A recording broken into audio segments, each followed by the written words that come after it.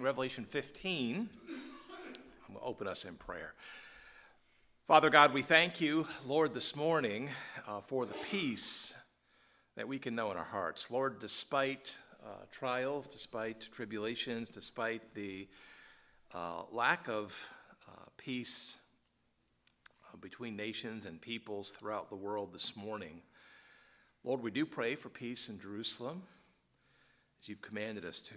Pray that you have your hand upon each and every one involved in that conflict. Father, we pray this morning for veterans, certainly including Brother Garcia. Thank you, Lord, for his faithful service to you and to his country, and thank you for Veterans Day yesterday, a day set aside to remember and to honor and to thank. Lord, we thank him this morning. Father, I pray this morning that you help us now as we continue our study in Revelation 15. Lord, we thank you again today for your words, for all of them. Lord, we thank you for the privilege to be able to see the history of your people in the past and to see things that are still present. I pray, Lord, that you help us as we look into this chapter now. Lord, I pray that we be encouraged this morning. Father, help us now. I pray all this in Jesus' name. Amen. Revelation 15 this morning is, Mike, it's a chapter where you might say, I'm not sure how encouraged to be. This is the chapter, so between chapters 15 and 16, we see the so-called vial judgments, V-I-A-L, the vials filled with judgment, being poured out. So remember, we have a variety of different types or names of series of judgments. Do you remember some of the other types of judgments? Bowl judgments, vial judgments, different types of judgments, different labels given to these judgments. So here we see the beginning of the pouring out of this series of judgments. Here in Revelation 15, more so in chapter 16. Brother Ray, there is encouragement to be found here because John writes great truths regarding the Lord in this chapter, which are encouraging. You may look ahead and say, all this judgment, I don't know how encouraged I could be by that. Well, be encouraged that this is intended to encourage people to be saved and to live righteously. But there's great truths regarding the Lord which are indeed encouraging here this morning. If you want to take some notes, let's begin here. God's works are great and marvelous. We see his works are great and marvelous. Verse 1, John says, I saw another sign in heaven. Brother Ray, I sound loud. I don't know, but it sounds loud to me. I saw another sign in heaven, great and marvelous, 7 angels having the seven last plagues, verse 7 describes these as the 7 golden vials full of the wrath of God, who liveth forever and ever, not the judgments, but the God of the wrath and of the 7 golden vials. He liveth forever and ever. I saw a sign in heaven, great and marvelous. Well, the sign is described as great and marvelous, Brother Ray, but that's because the God of that sign is great and marvelous. Do you have a God this morning who is both great and marvelous? Yes, we do. Lord, thank you. You're a God who is great and marvelous. 7 angels having the 7 last plagues, the vial judgments, verse 7, for in them is filled up. The underlying word has the idea of completely filled with the wrath of God. And so we see 7 angels who evidently seem to be kind of ready. They're on the ready to pour out these 7 final judgments of God, moving toward the end now of the tribulation period, the wrath of God. We see, again, wonderful truths here. God is marvelous. Give you a couple of cross-references that are encouraging. Psalm 9, verse 1, David writes, I will praise thee, O God, with my whole heart. I will show forth all thy marvelous works. right? That was David's heart, gratitude, filled with gratitude for the Lord. He said, Lord, I want to just praise you, and in my praise, I want others to hear about your marvelous works. What a great heart. In Psalm 31 and verse 21, the psalmist said, Blessed be the Lord, for he hath showed me his marvelous kindness. Has the Lord showed a marvelous kindness to us? Most certainly, he has. Psalm 98 and verse 1, the psalmist says, Oh, sing unto the Lord a new song, not the song of lost people, but a song of saved people. Why? For he hath done marvelous things. Amen. His right hand and his holy arm hath gotten him the victory. Yeah, he's a strong God. He's a God of victory, certainly victory over sin, over Satan, over the grave, wonderful works of a wonderful God. We see here again these vials are filled completely with the wrath of God. Zach, does God have a wrath at sin, right? A wrath at sin. Of course, we've seen that. We've seen that in the prophetic passages that we've been looking at, especially on Wednesday nights. Prophecy of God acting upon his wrath at sin, his wrath at sin. We see the Lord's wrath at sin recorded all throughout Scripture. Brother Ray, that's why we need a Savior. Brother Ray, that's why we need a Savior. We praise God for a Savior. Of course, we understand that Christ is that Savior. He is the answer to the wrath of God. We praise him for it. See verse 2, the Lord's love and grace now seen in the victory of the tribulation saints who have overcome the Antichrist in Christ. He says in verse 2, and I saw as it were, here's language that we've seen before, a sea of glass mingled with fire, and them that had gotten the victory over the beast. So there's two described as beasts, you recall, including the Antichrist. And over his image and over his mark, we've seen the mark in the last chapter, and over the number of his name, we saw that in the last chapter as well, stand on the sea of glass having the harps of God. And so there's music and harps. Again, we know there's singing, and in the next verse we're going to see that they are singing, but there's evidently music. Rich, harps are used to play music, right? There's music pictured here in heaven. In a moment, we'll see singing and in wonderful lyrics of the song they sing. But back in verse 2, just for a moment, we have two references here to this sea of glass mingled with fire, and then these, evidently tribulation saints, standing on the sea of glass. So we've seen this reference before, and Brother Ray, as we understand it, this would be the crystal sea. The sea of glass seems to be at the very boundary of the creation. I understand creation to be finite, doesn't go on forever and ever. People ask, what's beyond it? Well, nothing, perhaps. The Lord has not seen fit to reveal that. Perhaps nothing, but it would seem to be the case that his creation is finite. It has a boundary. I understand the sea of glass here to be at the boundary. Back in chapter 4 and verse 6, Bible says, before the throne was a sea of glass like unto crystal. We saw that. I think back when we were in that chapter, we also looked at Ezekiel. You don't have to turn there, but we've seen this recently as well.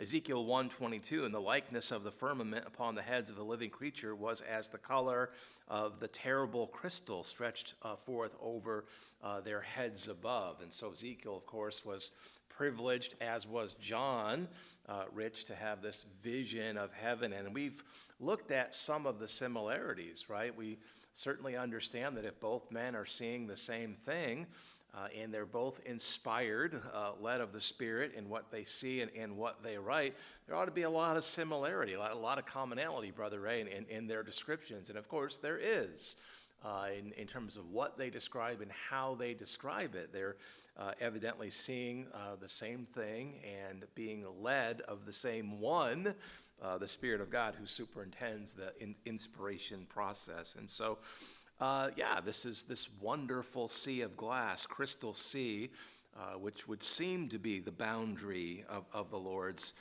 creation, the tribulation saints seen at this place in heaven. Might I rather suspect that we will see this place too, and we will marvel at its beauty.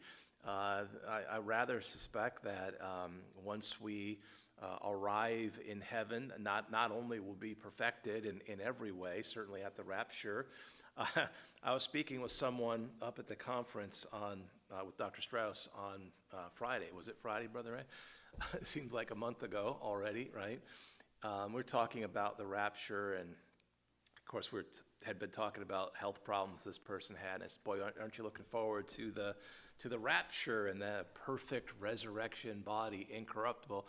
He said, brother, I am looking forward to that, but you know what? Even more than that, I'm looking forward to being perfected spiritually. No more sin struggles, no more falling to temptation. He said a resurrection body will be great. Certainly I'll appreciate that, but I'm looking forward to being perfected spiritually. I said, praise God. Praise God.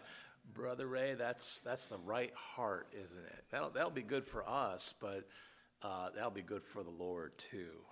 His people no longer giving themselves over to sin, which of course displeases and offends him. Be good for us, but even better, certainly, for the Lord. So, we have much to look forward to, and I think seeing this crystal sea at the boundary of the Lord's creation will be a wonderful thing. So there's music there in John's vision, the harps of God. Miss Samantha is our local appreciator of music. I don't think that's a word, but she has a great appreciation for music, and we appreciate her playing when she's able to. Maybe we'll be able to play those harps in heaven. Wouldn't that be wonderful? Maybe. We'll see. We'll see. I just hope that my ability to play will be perfected also. I think that will be the case.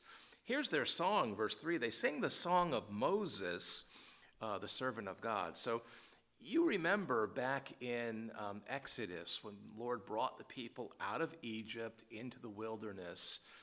There's a song of Moses and the children of Israel. They sang this wonderful song of thanksgiving. Let's turn there and see that, because the Lord does seem to be referencing it here.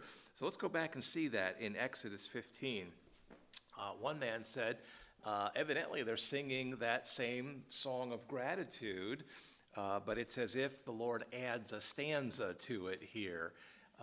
And so here's heavenly music accompanied by a heavenly song, and the Lord does seem to add some words to it. So Exodus 15, beginning in verse 1, let's read this. The Bible says, "Then sang Moses and the children of Israel this song." Who'd they sing it to? The Lord. Yeah, they sang it unto the Lord, and spake, saying, "I will sing unto the Lord." That they determined in their hearts not just to sing, but to sing to the Lord. I would encourage this morning that we make the same determination in our hearts. You're going to sing more this morning and a little bit more this afternoon. Let's determine to sing to the Lord as Moses and the people did. "Spake, I will sing unto the Lord." Why? For he hath triumphed gloriously. He gained a great victory for them. The horse and his rider hath he thrown into the sea. Sure, the army of Pharaoh. "The Lord is my strength and song." This is their song. They're celebrating the Lord, worshiping him and celebrating him and singing to him. "And he has become my salvation. He is my God, and I will prepare him an habitation." Probably, no doubt, a reference to the tabernacle at that time. "My father's God, and I will exalt him. The Lord is a man of war." Sure, he's just won a victory for them. "The Lord," underlying word being Jehovah, "is his name. Pharaoh's chariots and his host has he cast into the sea. His chosen captains also are drowned in the Red Sea. The depths have covered them. They sank into the bottom as one. Thy right hand, O Lord, has become glorious in power. Thy right hand, O Lord, hath dashed in pieces the enemy, and in the greatness of thine excellency thou hast overthrown them that rose up against thee. Thou sentest forth thy wrath, which consumed them as stubble. Now, we could go on here, and it's good, and maybe we should, but I want to stop and just add a thought here. This is a song that Moses and the people sang when the Lord had given his people a great military victory, brought them out of the world and all that was Egypt, gave them a great military victory. Is there any reason in particular that tribulation saints might sing this same song in heaven, Zach? Is the Lord going to give a great military victory at the end of the tribulation?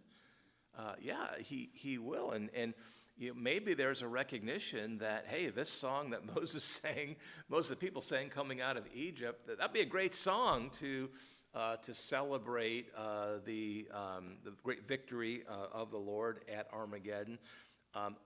You wonder a little bit, is this being sung in anticipation of the Lord's victory at Armageddon or as a celebration of something that's already been accomplished? This chapter does seem to be a little bit more firmly fixed upon the chronological timeline of the book of Revelation as opposed to something that's more parenthetical. And so it's either being sung in heaven in anticipation of the Lord's victory or as a celebration of it having been completed. Zach, maybe they're singing it in anticipation as if it's already been completed because they know it will be completed, that great victory. So you can go and read, I encourage you this week, read this chapter here in Exodus down through verse 19. Song of Moses. Now come back to our passage this morning, Revelation 15, verse 3. They sang the Song of Moses, and then they sing what's called the Song of the Lamb. Rich, who's the Lamb? Who's the Lamb? That's Lord Jesus, of course, got capital L in my Bible. Saying, and here's Song of the Lamb, great and marvelous are thy works. Lord God Almighty, just and true are thy ways, thou King of saints. A couple of times in Revelation chapter 5, chapter 14, you have allusions to a new song. And if this could literally be that, Brother Ray, we've kind of taken it to be more general, kind of like the song of the saved versus the song of the unsaved, but it's kind of a neat possibility that this is the new stanza possibly being added to the old song of Moses. That's a possibility. We'll know for sure we get there. But let's take a look here, just see some of the truths. Again, the stage is set here for the seven angels to pour out the seven vial judgments, the wrath of God, but here prior to that, we have this wonderful celebration in heaven and great truths regarding the Lord here. Great and marvelous are thy works. We've looked at that idea already. And then they sing, Lord God Almighty. Is your God the Lord? Yes, he is. Is he almighty? Yes, he is. Certainly he is. That's Hebrew word shows up many times in the Old Testament. It's El what? The Lord God Almighty, El Shaddai, right? El Shaddai.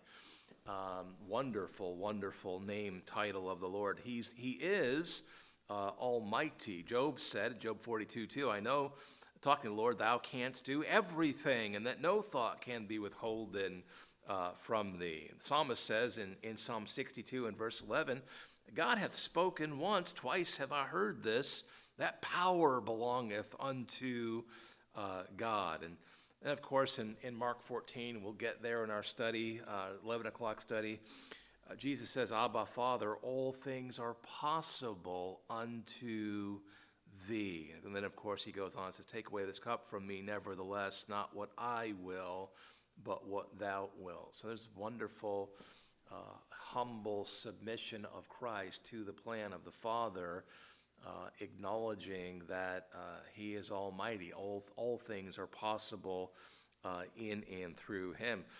So this new song is Lord God Almighty, just and true. Verse 3, are thy ways. Of course, the Lord is just and he is true. In Psalm 103 and verse 6, the psalmist proclaims, the Lord executeth righteousness and judgment for all that are oppressed. The Lord is the one to whom the oppressed are called to look to. On the New Testament, Romans 2:2, Paul writes, but we are sure that the judgment of God is according to truth. Well, praise God, his judgment is according to truth. Of course, Lord Jesus is truthful. He's called the truth. Where's he called the truth? Where's that? John 14:6, that verse we look at so often, right?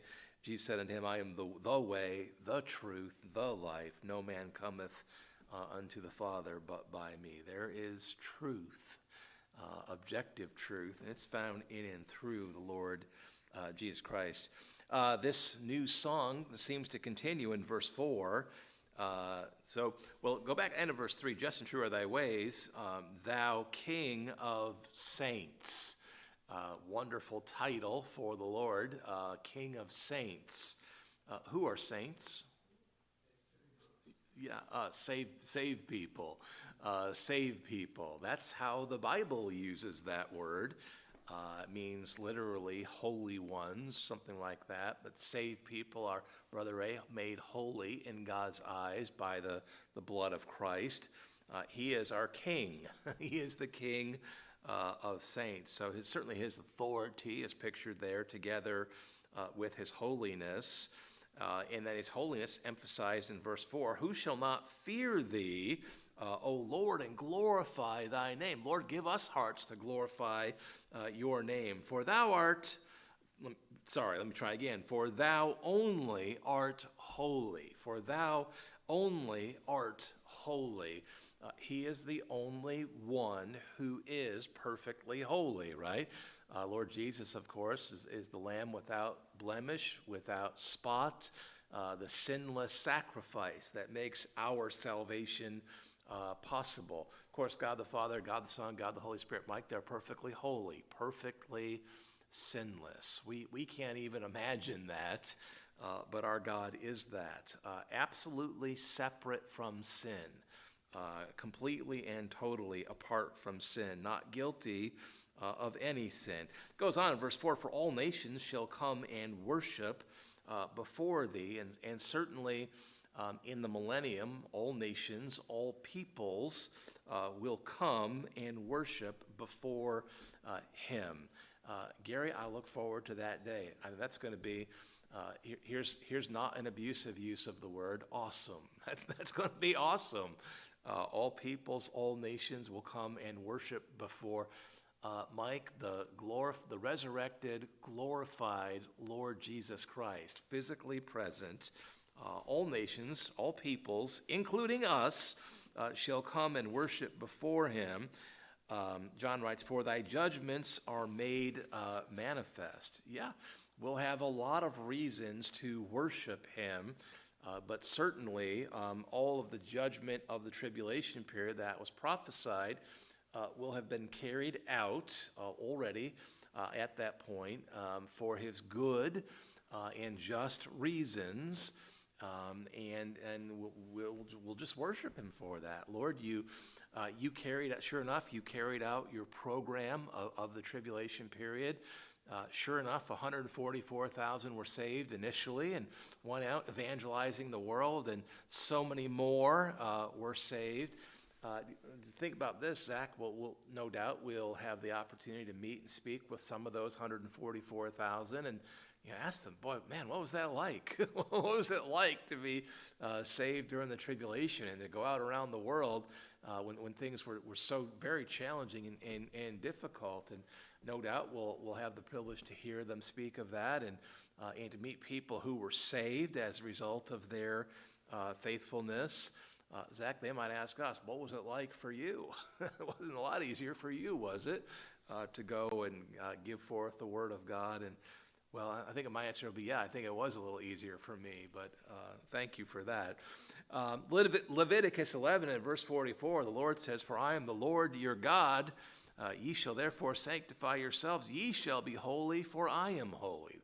Brother Ray, the Lord has called us to a practical holiness, to be obedient, to be apart from sin, to lead a life that's practically holy. Gary, we understand it's really not possible without the Lord. It's really not possible without a yieldedness to the Holy Spirit, who is the one who is sanctifying us, literally bringing us apart from sin, quite literally growing a practical holiness in our lives. Of course, it has to be our determination to put off sin and to put on obedience in its place. But also has to be our determination to understand that that's possible only through supernatural power and effect of the Spirit of God that we find as we yield ourselves to Him. We find real supernatural sanctifying power of the Holy Spirit to live more practically righteously. Praise God for that. That's good for us, but that's good for the Lord too. Let's go on here. John observes the opening of the doors of the tabernacle in heaven. So you have the word tabernacle in verse 5, temple in verse 6. The book of Hebrews teaches us that the earthly tabernacle and temple are an image of the heavenly temple or tabernacle. That there's a heavenly temple or tabernacle. And so John is privileged to see the heavenly tabernacle / temple. And doors are opened.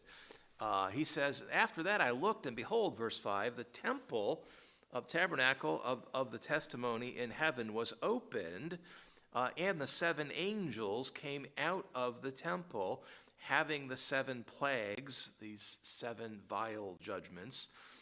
"They are clothed in pure and white linen, having their breasts girded with golden girdles."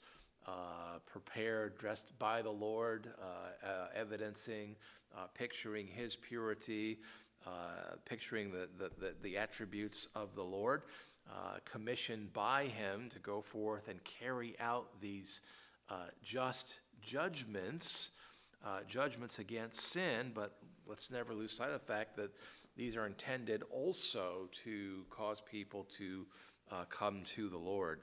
One of the 4 beasts, verse 7, gave unto the 7 angels. So these 4 beasts that we've seen before remain in view in the throne room. Brother Ray, evidently they continue to be present there. We don't always see references to them consistently wherever we see the throne room, but seems like they continue to be present there. They're angelic beings, certainly, but different, of a different order, of a different kind, perhaps, of the 7 angels who the Lord is sending forth to minister this judgment. One of the 4 beasts gave unto the 7 angels 7 golden vials full of the wrath of God, who liveth forever and ever. Does the Lord have some vials that are filled with something better or something different? Let's say it that way, different. He does, right? The prayers of His people are also kept by Him. We remember that. Here are the 7 vials, golden vials, full of the wrath of God, who liveth forever and ever. I have a note. Maybe that this isn't the place. Nope. Okay, we'll come back to that. Who liveth forever and ever. And so it's interesting. Various attributes of the Lord are brought out, are kind of sprinkled through this passage. He's true. He's holy. Here, He's eternal. He's the eternal God. He's the one who liveth forever and ever. Deuteronomy 33:27, He's called the eternal God, who is our refuge. Our refuge. The Spirit is called eternal. Hebrews 9, verse 14, how much more shall the blood of Christ, who through the eternal Spirit offered himself without spot to God, the eternal Spirit. God, Brother Ray, Christ was begotten. He came as a man at his incarnation, but he's eternal, right? He's co-creator with the Father and the Spirit. Holy Spirit is eternal, co-creator with the Father and the Son, not created by the Father. Father, of course, God the Father is eternal. The Father and the Son and the Holy Ghost are co-eternal, one God. How is that possible? How could they always be, Brother Ray? How could the Lord always be? How is it possible that he has no beginning, that no one created him? He's the Lord. He's the Lord. Yeah. He always was, right? It's just that's a truth that is good to meditate on as you consider who God is and what he's like, and how much higher, as much as he's immanent and indwelling us, how much higher above us he is. You think back, as I've said before, 1,000 years he's there, 1,000,000 years he's there, 1,000,000,000 years he's there, 1,000,000,000,000 years, Mike, he's there. His creation wasn't there 20,000 years ago, but he was. It's just an extraordinary truth. We can't comprehend it at all. It's just one of those truths that points to who God is and what he's like. Similarly, we cannot comprehend the Trinity, the triune Godhead. He's eternal. He liveth forever and ever. He always has been, he is, and he always will be. Christ, of course, in Revelation 22:13 says, I am the Alpha and the Omega, the beginning and the end, the first and the last. Zach, why does he use Alpha and Omega as an illustration of his eternality? Yeah, it's the first and final vowels, right? And so, yeah, this is a wonderful illustration. Verse 8, temple was filled with smoke from the glory of God and from his power, and no man was able to enter into the temple till the 7 plagues of the 7 angels were fulfilled. And that's a little bit mysterious, right? The smoke from the glory of God. We've seen clouds associated with his presence. Here there is smoke from the glory of God and from his power, and no man is able to enter into the temple till these plagues are fulfilled. Dr. Sorensen says this. He says, various attempts have been made to describe the significance of the temple being filled with smoke, the smoke of the glory of God.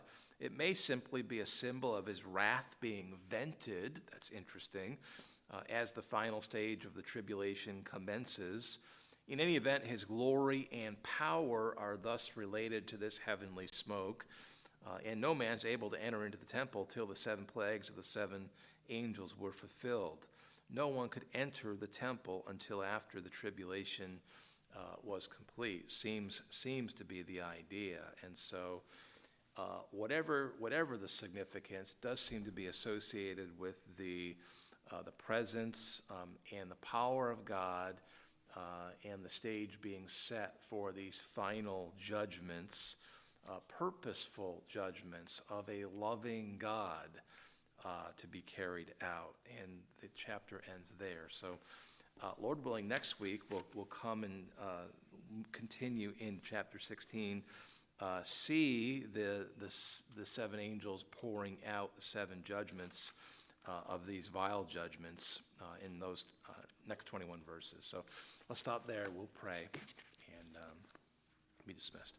Father, thank you, Lord, for the wonderful truths, the awesome truths that we see this morning in this chapter. Lord, truths that demand our worship of you. And Lord, thank you this morning that you've taught us in various places throughout your word to worship you for who you are and what you're like. And Certainly this morning we found a number of attributes that render you so very worthy of our worship. Lord, you are great and marvelous, and your works are great and marvelous. Lord, you have a wrath at sin, and certainly that's worthy of recognition and worship.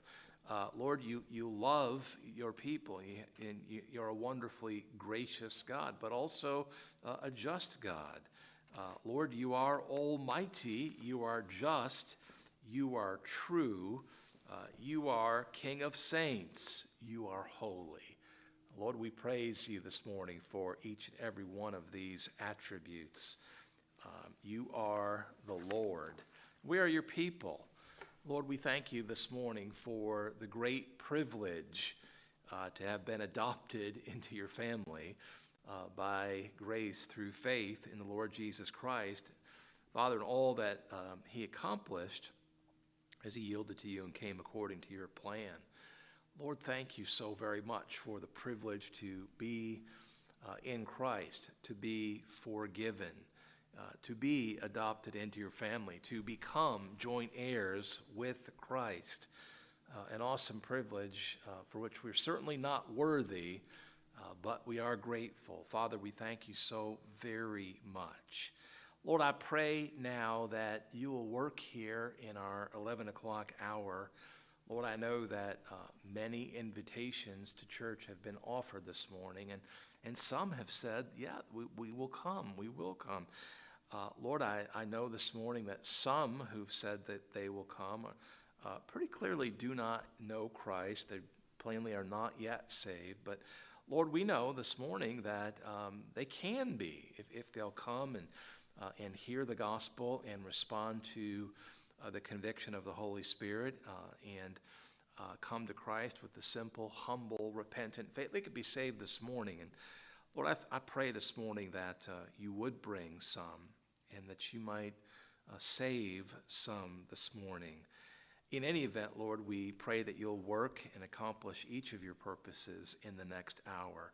We pray that you'll work in our fellowship time this afternoon and, Lord, in the 2 o'clock service as well. Pray for Brother Art, who will speak then, and pray, Lord, that you just use him exactly as you desire. Lord, we love you. Father, we thank you and pray all of this in thy Son's name, in Jesus' name, amen. Thank you for being here this morning. See you back shortly.